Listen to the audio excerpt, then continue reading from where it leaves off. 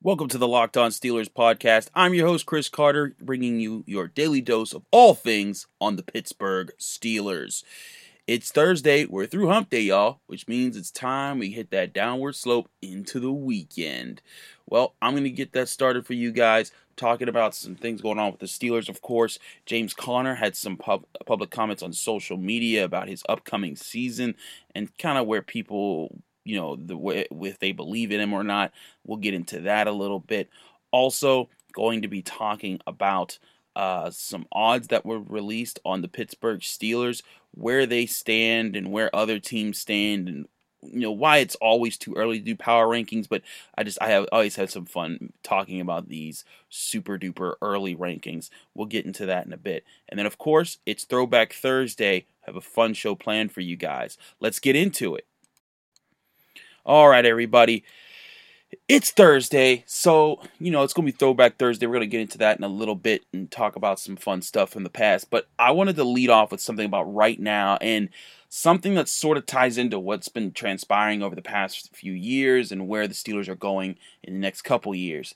And that's, of course, with running back James Conner. Now, you guys have heard me talk a lot about on the show of why I think the Steelers should draft a running back and get a guy who's going to be a starter, and not just a starter, but a major complement to the offense that's going to be a weapon for Ben Roethlisberger, so you can take the ball out of his hands and give him some time to rest and protect him, and also run the clock and protect the defense.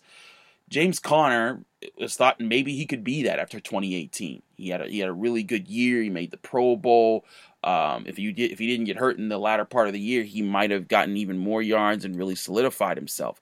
But the problem was he still has yet to complete a whole season. James Conner is a local hero in Pittsburgh, and this is why I think even now, even if you're not expecting him to come back after this year, because this is the problem. His rookie contract is up this upcoming season, which means he has 1 year to really prove himself before the Steelers have to choose on re-signing him or letting him go somewhere else. And considering that they have a lot of big signings coming up, Bud Dupree, TJ Watt, they're going to have to re-sign Cam Hayward soon. They're going to be looking at Juju Smith-Schuster, James Washington in the coming years. There's a lot of players that they got to make serious, hard decisions on, and that's not going to make this whole process easy. So I look at this as an opportunity for the Steelers to say, hey, let's get out there, let's get in front of this, and let's at least get a guy that let's take another shot at a higher protocol running back or a higher profile running back that we know is at least going to deserve a shot to be the consistent starter. But that isn't to say that James Conner isn't at least going to get a chance to fight for his future in the NFL, and specifically with the Pittsburgh Steelers. But the reality is, you got to look at what's been going on with James Conner, and look at over the past few years. You saw him come in as a rookie, really didn't contribute anything, got hurt in the later part of the season, so that was that. But in 2018, he bursted onto the scene, had 12 starts, and on those 12 starts, he had 973 rushing yards, 12 touchdowns, which ultimately was what really put him over the top. The fact that he had 12 touchdowns was ridiculous, and it was a huge boost to the offense. He also had 497 yards receiving, which opened up a lot more for Ben Roethlisberger.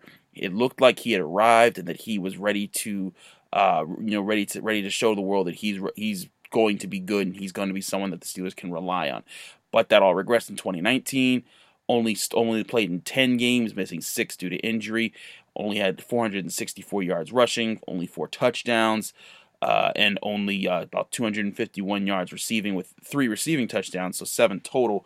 But still not the year that they wanted to come back with. Now, of course, Devlin Hodges, Mason Rudolph, we know that all contributes to it. But the fact is that James Conner, he can't stay healthy. It's been rough. A lot of people talk about, Vance McDonald not staying healthy, and the reality is that James Conner is even worse of a culprit. Vance McDonald's only missed 4 games the past 2 years. James Conner missed 6 games this year, and that's not news. But the thing is that with James Conner, it's reasonable to kind of expect the Steelers to want to move on soon. I can tell you I have a couple sources that are telling me that that's kind of the case right now. They're not that they're resigned to that future, but that's kind of the feeling the organization has unless something else happened. And when Kevin Colbert was talking about all players heading into this offseason, when asked about James Conner, he didn't exactly give a huge endorsement that he was going to stick around. I know it's tough that he's going through with injuries. He battled back from cancer, and with that chemotherapy, maybe there was some breaking down of his body that's leading to this, because football's a rough game, and he plays a very physical style of running. So a lot of people have been doubting him on social media, and it's natural. But some of it, of course, when you get to social media, it's such a cesspool that some people's doubts turn into extreme negativity and just like downplaying James Conner as a person. And that's where it goes way too far, right? Like, you, Joe Schmo, the fan, you are fine if you just think, hey, you know what? I think they need to move on from James Conner. I don't think he's going to be able to stay healthy for a whole season, and they need a running back that they can depend on. There's nothing wrong with that take. But then when you get into the personal attacks like some people do, that's where it crosses the line. Well, James Conner started to respond to some of those. He made an Instagram post that was basically saying, if you ever started hating me, don't ever jump back on my bandwagon when things are going good. That's James Conner. He's always overcome the odds. He's never allowed a major obstacle to just stop him and, stop him from trying. There was, footage, or not footage, but pictures of him working out with Aaron Donald, another local Pittsburgh prospect, because that's the thing, right? Like, they're both Pittsburgh heroes. James Conner wasn't from Pittsburgh, but he's from Pennsylvania, and he went to the University of Pittsburgh, so he's a hero in that way. And that's where he beat cancer, got back, and then he played for the Pittsburgh Steelers. And I mean, the city loves this kid. He's a good dude. Like, when you look at the way that he plays, he's tough. And he doesn't back down, but when he gets injured, it's tough to root for that. But so his Twitter post basically was retweeting someone that was praising him, and James Conner saying, "I don't expect people to understand, but you just got to have patience. I go hard for God and my teammates. I will only get better, and the best is yet to come." The best may be yet to come for James Conner, but the thing is, he has to be able to stay healthy. Otherwise, he's just going to continue to prove his naysayers wrong, and that's not something that he can do. I don't think that he can do from working out more, because the guy's already extremely in shape. This isn't about a lack of conditioning. This is just a problem that he's had. It's a luck thing. Sometimes players just have rough injuries. Grant Hill could have been one of the best NBA players of all time if he didn't have a rough injury that just completely sidetracked his career. These things happen to people, but he has to find a way to succeed in a different way that allows him to protect his body. And running back is just one of those positions that's very tough to do so. But something that I've thought about with James Conner and the direction that he needs to go is that he relies himself as a power runner. I've written about this for years for James Conner. He's so much better when he sees a pulling guard or a fullback in front of him, because then he can charge up his feet, he can kind of square up, read what the defense is going off of his lead blocker, and then make an adjustment and attack aggressively. But when he goes into those zone run schemes, he's not as confident. He runs into more problems. He doesn't process the hole as well. There's a lot of things that come up there that I'm just like, man, if he can just sharpen these parts of his game, he'd be so much better. Now, if he could do that and also be a guy that predicates on making people miss but not necessarily engaging in contact, that could be the ticket to preserving his body. He has to find a way to, take the smarter play. Don't always run into the guy. Run out of bounds to help yourself out sometimes. But instead of going for the stiff arm, try to put on a spin move. Try to see if you can make people miss. Go down early if you have to, when you've got a first down and you're only looking for a couple more yards. Now, I know typically that's not what you run of a running back, but that's sometimes what you got to do to protect your profile. And James Conner needs to show the Steelers that he can protect himself and that he can last. Again, if the Steelers draft a running back early, it's going to be tough for him to do that anyway. He's going to have to beat out some star running back in training camp. He'll know the playbook, so that'll be on his side. Ben Roethlisberger does like his veterans to work with, but it's going to be tough to go up against competition when it's probably going to be a top back that's an extreme athlete that's going to be tough to resist at the position. So, James Conner, I would always say don't doubt the guy. And even if he doesn't get re-signed, I think that he's a guy that Pittsburgh Steelers fans should cherish for all the things that he's overcome. And he played for Pitt, and he has a great history in the city. That's something to always celebrate. But I still wouldn't count out James Conner. This guy's proven a lot of people wrong a lot of times in his life. I think that he may at least put on a heck of a show in 2020 to show us something else about him. All right, that's the first segment.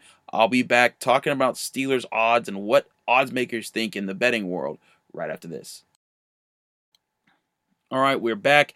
Let's talk about some odds that came out recently on the Pittsburgh Steelers. Now, I bring this up because there's a large push in the country right now about betting, and there's the Fox Sports app, and just FanDuel and all the different things. There's all sorts of sports books open now to gambling, and that make you want to people want to put money on things.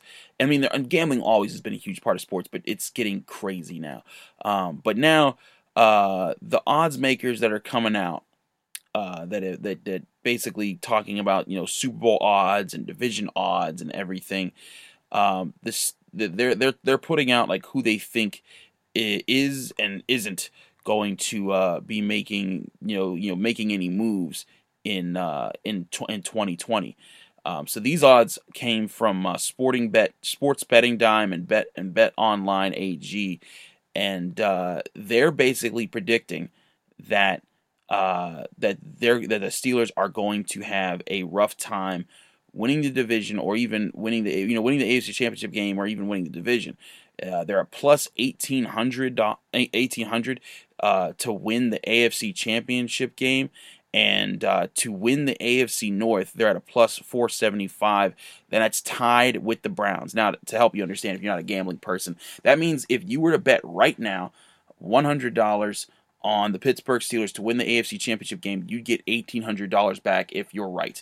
Same thing for the AFC North. If you bet the $100 on that, you'd get $475 back if you're right on that. Now, the whole thing behind this and why I brought this up, you're probably like, Chris, what do I care about what these betting guys think?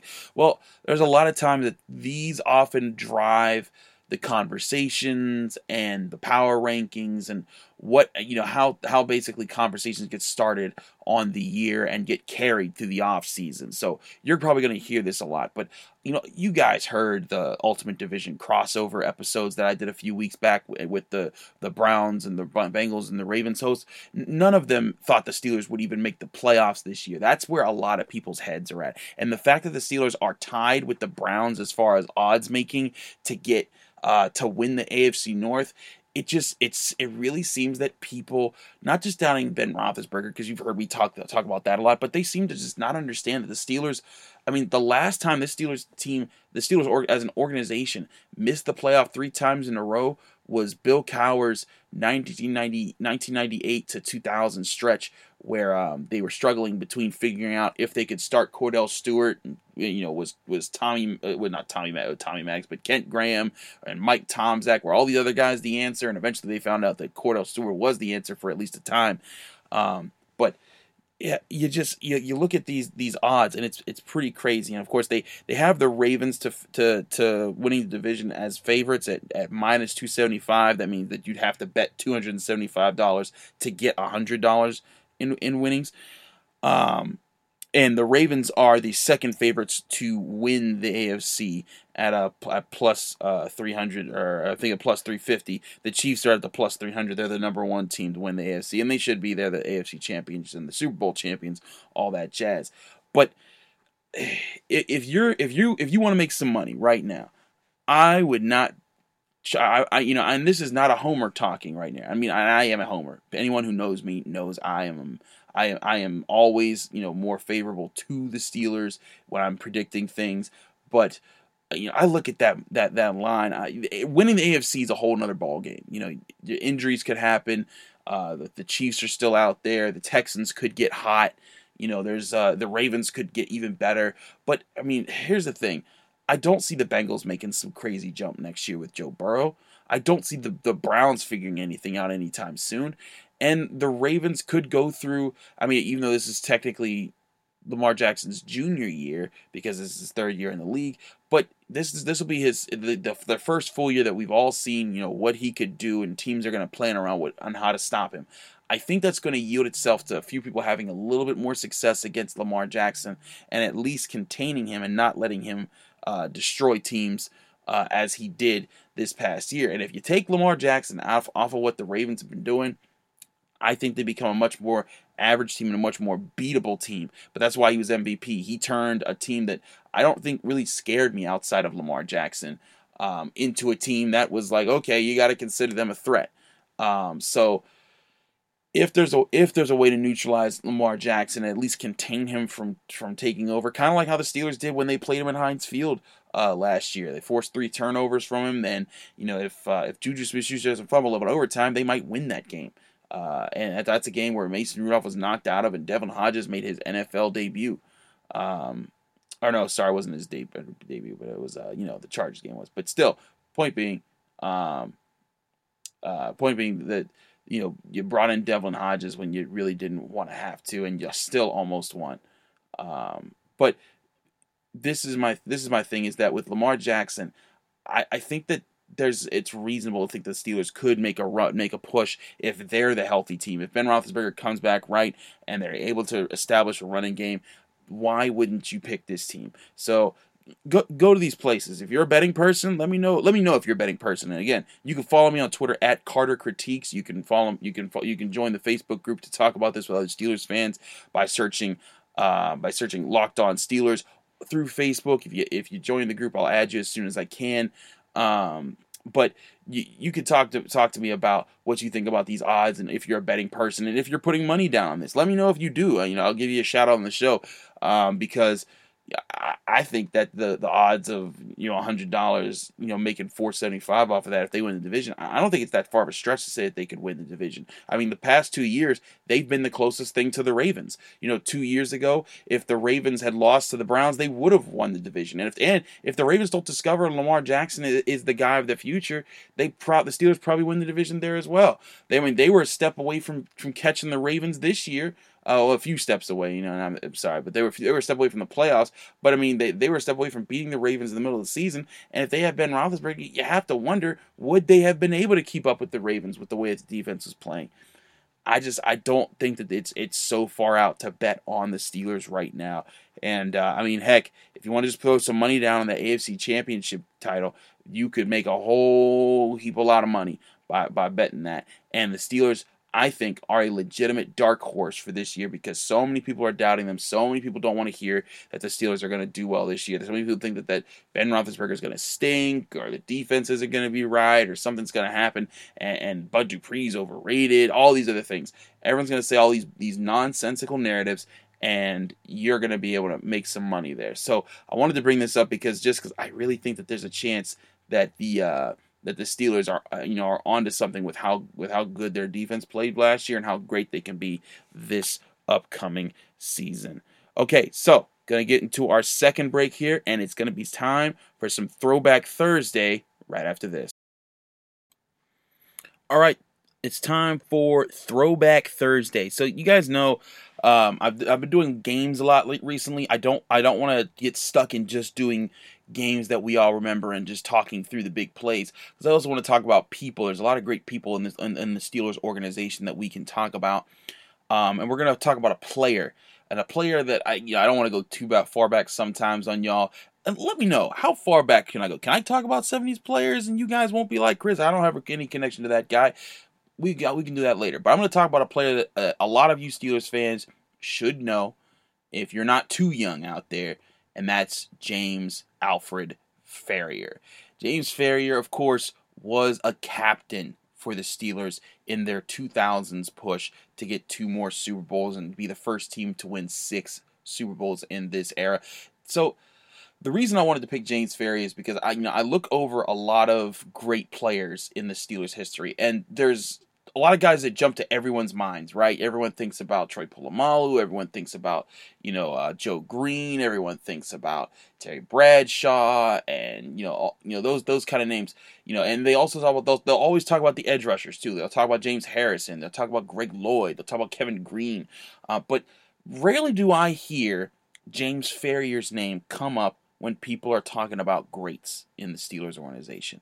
And let me tell you, as a person who's gotten to know a lot of people that understood the history of the Steelers locker room, I wasn't ever able to be there to cover James Ferrier, of course. He was gone long before I was even out of school.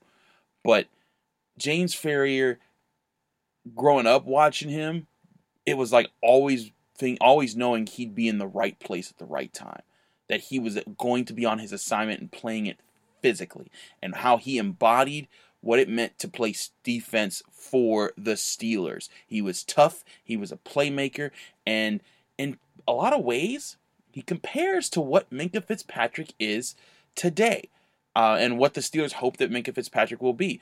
Ferrier was a highly touted linebacker coming out of college. He played at Virginia. When he was drafted by the New York Jets at the 8th overall pick. Now, Minkah Fitzpatrick, the 11th overall pick by the Miami Dolphins. 2 AFC East teams, 2 draft positions the Steelers weren't ever going to be in.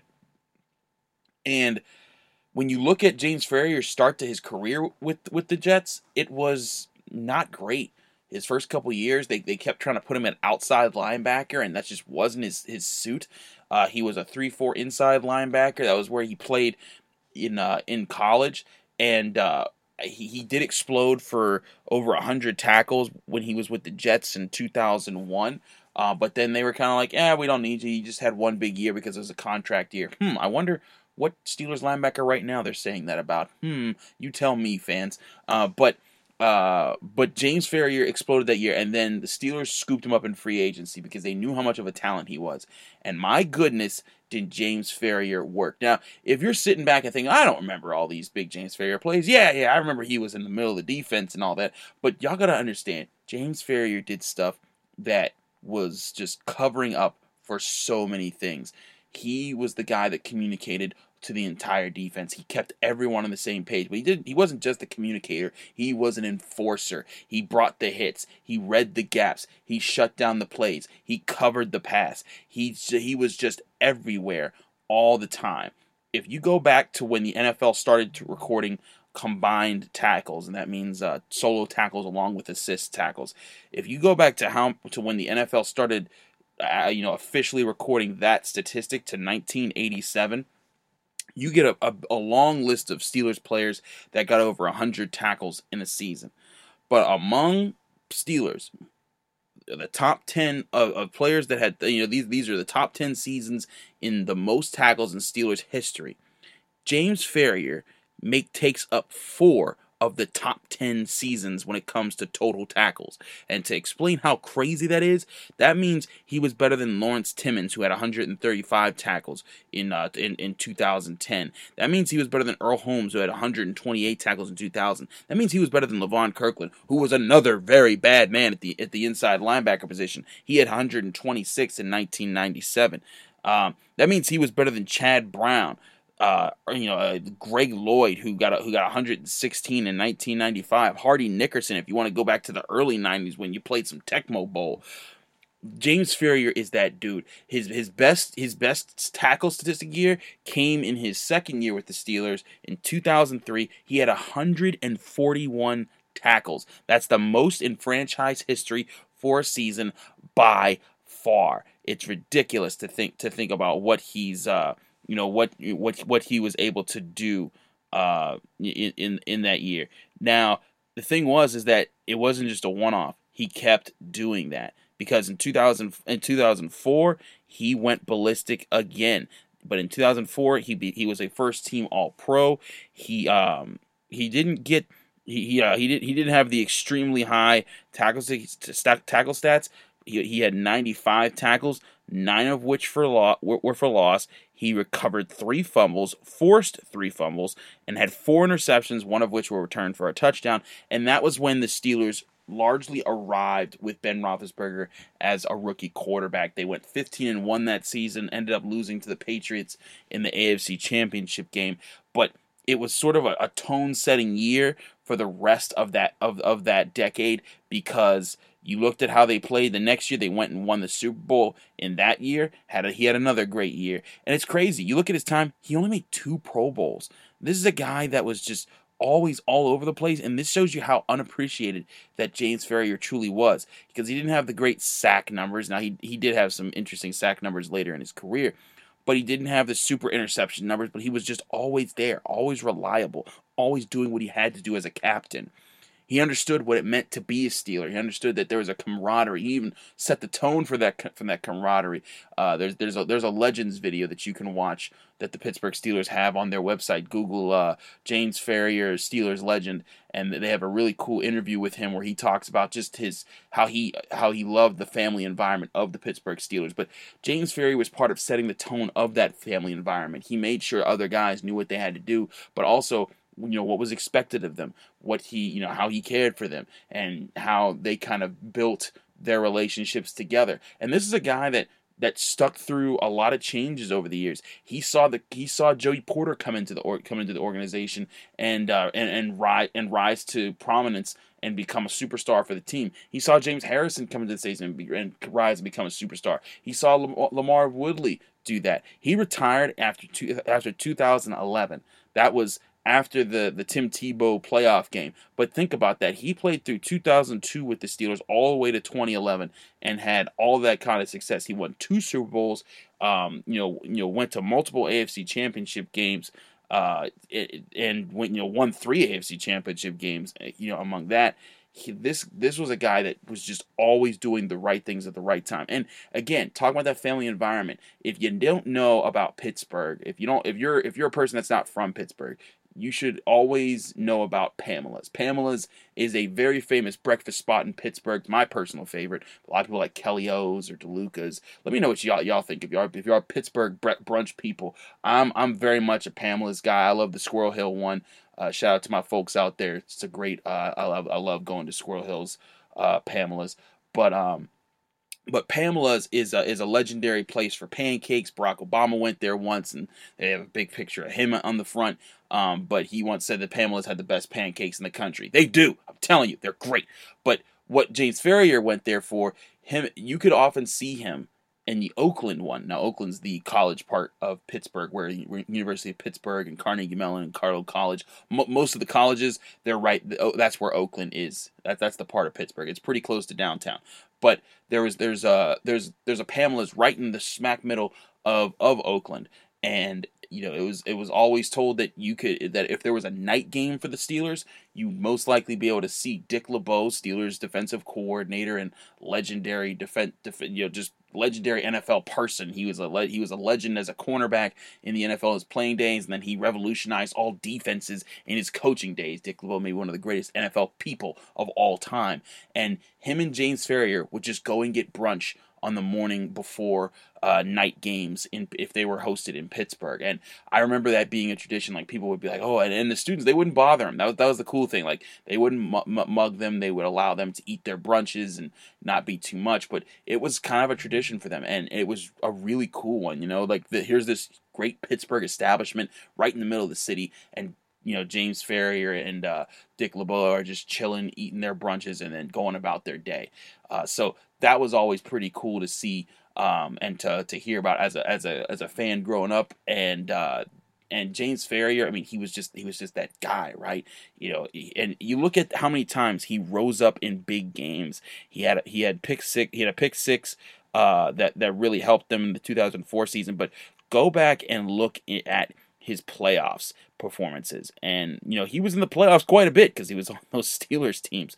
But you go back and you look at what he did for the Steelers in that 2005 playoff run, where they played against the Bengals. He had a huge interception in that game.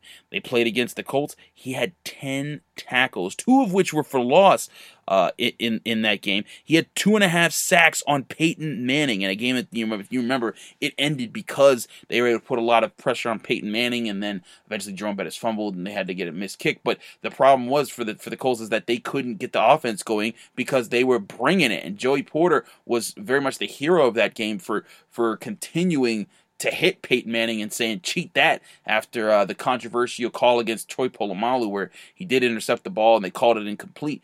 But James Farrior, one of those guys that people remember what Joey Porter did because Joey Porter was the guy that put himself out there all the time. But James Farrior should be right there. 2.5 sacks, 10 tackles. And he was right, and he was the man. And then you look at the Broncos game, nothing spectacular because the Steelers really routed them, but he had a pass breakup that game. And then in the Super Bowl, he was right back at it because he had another pass breakup there. He had 6 tackles total. And you look at those games, the Steelers defense commanded all of them. Bengals game, after an early touchdown they gave up to Carson Palmer, they gave up a huge play to Carson Palmer. He got hurt. He came out, and after that, they really shut. John Kitna came out and had some early success, but they shut down the Bengals. The Bengals offense. After that, Peyton Manning, one of the greatest quarterbacks of all time, in the RCA Dome, where the Colts were perceived to be unstoppable earlier that season. They dismantled the Steelers' defense. They didn't that day. James Farrior led the way there. Jake Plummer, an offense that just picked apart Bill Belichick the week before. You look back at how they handled that team, and then the number one offense, the number one team in the league, behind Sean Alexander and the Seahawks.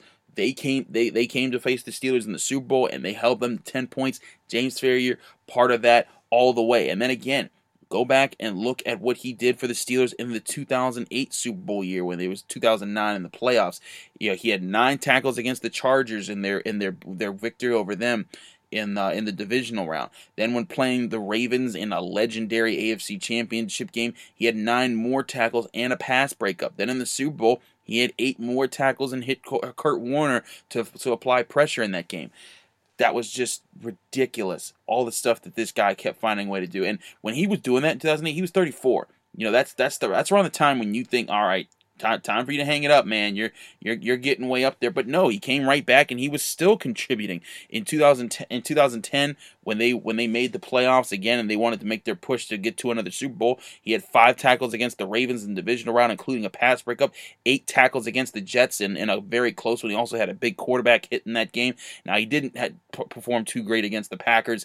Only had 2 tackles there, but he was part of how the defense recovered from taking several early shots from Aaron Rodgers and giving the offense a chance to come back. That was just part of who James Farrior always was. And you look at just the demeanor that he had. He never was a guy that seemed to give up in the moment. He never let things get out of hand. People talk about the Steelers locker room and the integrity of it. There are guys who come and go with the Steelers organization that are like, he was a nice guy. He was a contributor to the locker room. But there are few guys who you can say led the locker room, and James Farrior was absolutely one of them. And he was loud amongst his teammates. If you ever go back and listen to highlights, you could hear him hyping up his teammates. But he was never a guy that was loud in the media. He was never a guy that was say, hey, look at me, do this. He was about going out there, doing the work, getting the job done, and then celebrating with his teammates after the fact. He got to celebrate 2 Super Bowls with them, along with 3 AFC titles, and was a heck of a player. Will he ever make the Hall of Fame? Probably not. And that's something that Dale Lally and I have talked a lot about in our private times, just kind of like going over about Steelers stuff and where we think certain people are. But when you look at James Farrior, you cannot ignore the huge role that he played in the Steelers' most recent 2 Super Bowls. And when you think about it, they probably don't win it without him. He's a huge piece in the puzzle that was created then. His legacy carried over as he was very much one of those leaders that they kind of missed. Troy Polamalu, when he talked to Dale Lally about why he retired when he did and how he felt about the team, he said he kind of didn't want to be that leader that had to keep everyone in line. He didn't want to have to be that guy because James Farrior was that guy for so long. That's who James Farrior was. He was the guy that Troy Polamalu could rely on. And if you can get a guy that's that great, not just on the field, but as a person, to be able to keep everyone in line in the locker room, that's a heck of a get right there. And that's a heck of a legend for the Pittsburgh Steelers. In all their history of great linebackers, James Farrior should be right up there with the Lamberts and the Hams. All right, that was Throwback Thursday. Let me know what you thought. Remember, you can follow me on Twitter at Carter Critiques. Hit me up. If you follow me, I'll follow you back. But hit me with an ad, hit me with a DM. I'm always down to chat with you guys. If you liked that Throwback Thursday segment, let me know. And let me know some of your favorite James Farrior memories, right? If you ever met the guy, if you ever remember a big play of the guy, please feel free to share them. And also, feel free to share them with the other Locked On listeners. Go to the Facebook group right now. You can just go to Facebook, search Locked On Steelers. If you ask to join it, I'll add you as soon as I can. You can talk with hundreds of others. We're growing every day. We're getting new people all the time. You can talk with hundreds of other listeners in the show. Again, this is the Locked On Steelers podcast. If you like what you're hearing, please hit the subscribe button if you haven't already. Also, please leave a 5-star review as well as a positive comment. Those things really help me get the word out about the show and let people know what we're doing up in here. So me and Tony can have some more fun Tony Tuesdays. Also, if you haven't already, and I've been talking about this early in the week, I laid off until the end of the show this time, but don't forget, I'm competing in Pittsburgh Media March Madness, which is this sort of March Madness. It's done for fun, but it's a March Madness bracket that was made up of all Pittsburgh media, like major faces, and I finally made the list. This has been going on for about 3 or 4 years now, and I finally made it, y'all. But I'm a 16 seed. I'm an underdog. Everyone doubts me. Everyone thinks that I'm not going to get it. But you guys, the Locked On listeners, you have pushed me to a level that nobody thought I could make. Because right now, we have about 4 days left of voting. But we're at 537 votes, and I'm currently leading 54% to 46% over Colby Armstrong. I'm beating a former Penguin, guys, a national televised hockey analyst who used to play in the NHL and play for the Pittsburgh Penguins. And your boy, Chris Carter, is out here as a 16 seed, rocking like I'm University of Baltimore, Maryland, University of Maryland, Baltimore County. There we go. I've got the whole UMBC out there. But yeah. So vote for me if you haven't already. If you want to know where you can find the poll, go to my Facebook, or not my Facebook, my YouTube page. I also put the link in our Facebook group for if you want to find it. But if you go to my Twitter page, you can go right there. Again, at Carter Critiques, I'll have it tweet one of my most recent retweets. You can go to the poll, vote for me, retweet to your friends, tell everyone to vote. We're trying to make a run here because when we beat Colby Armstrong, we're going to survive in advance and go to the next round. So again, thanks to all those who have supported me. Thanks to all those who support the show. I'll be back tomorrow helping you wrap up the week with a fun Friday.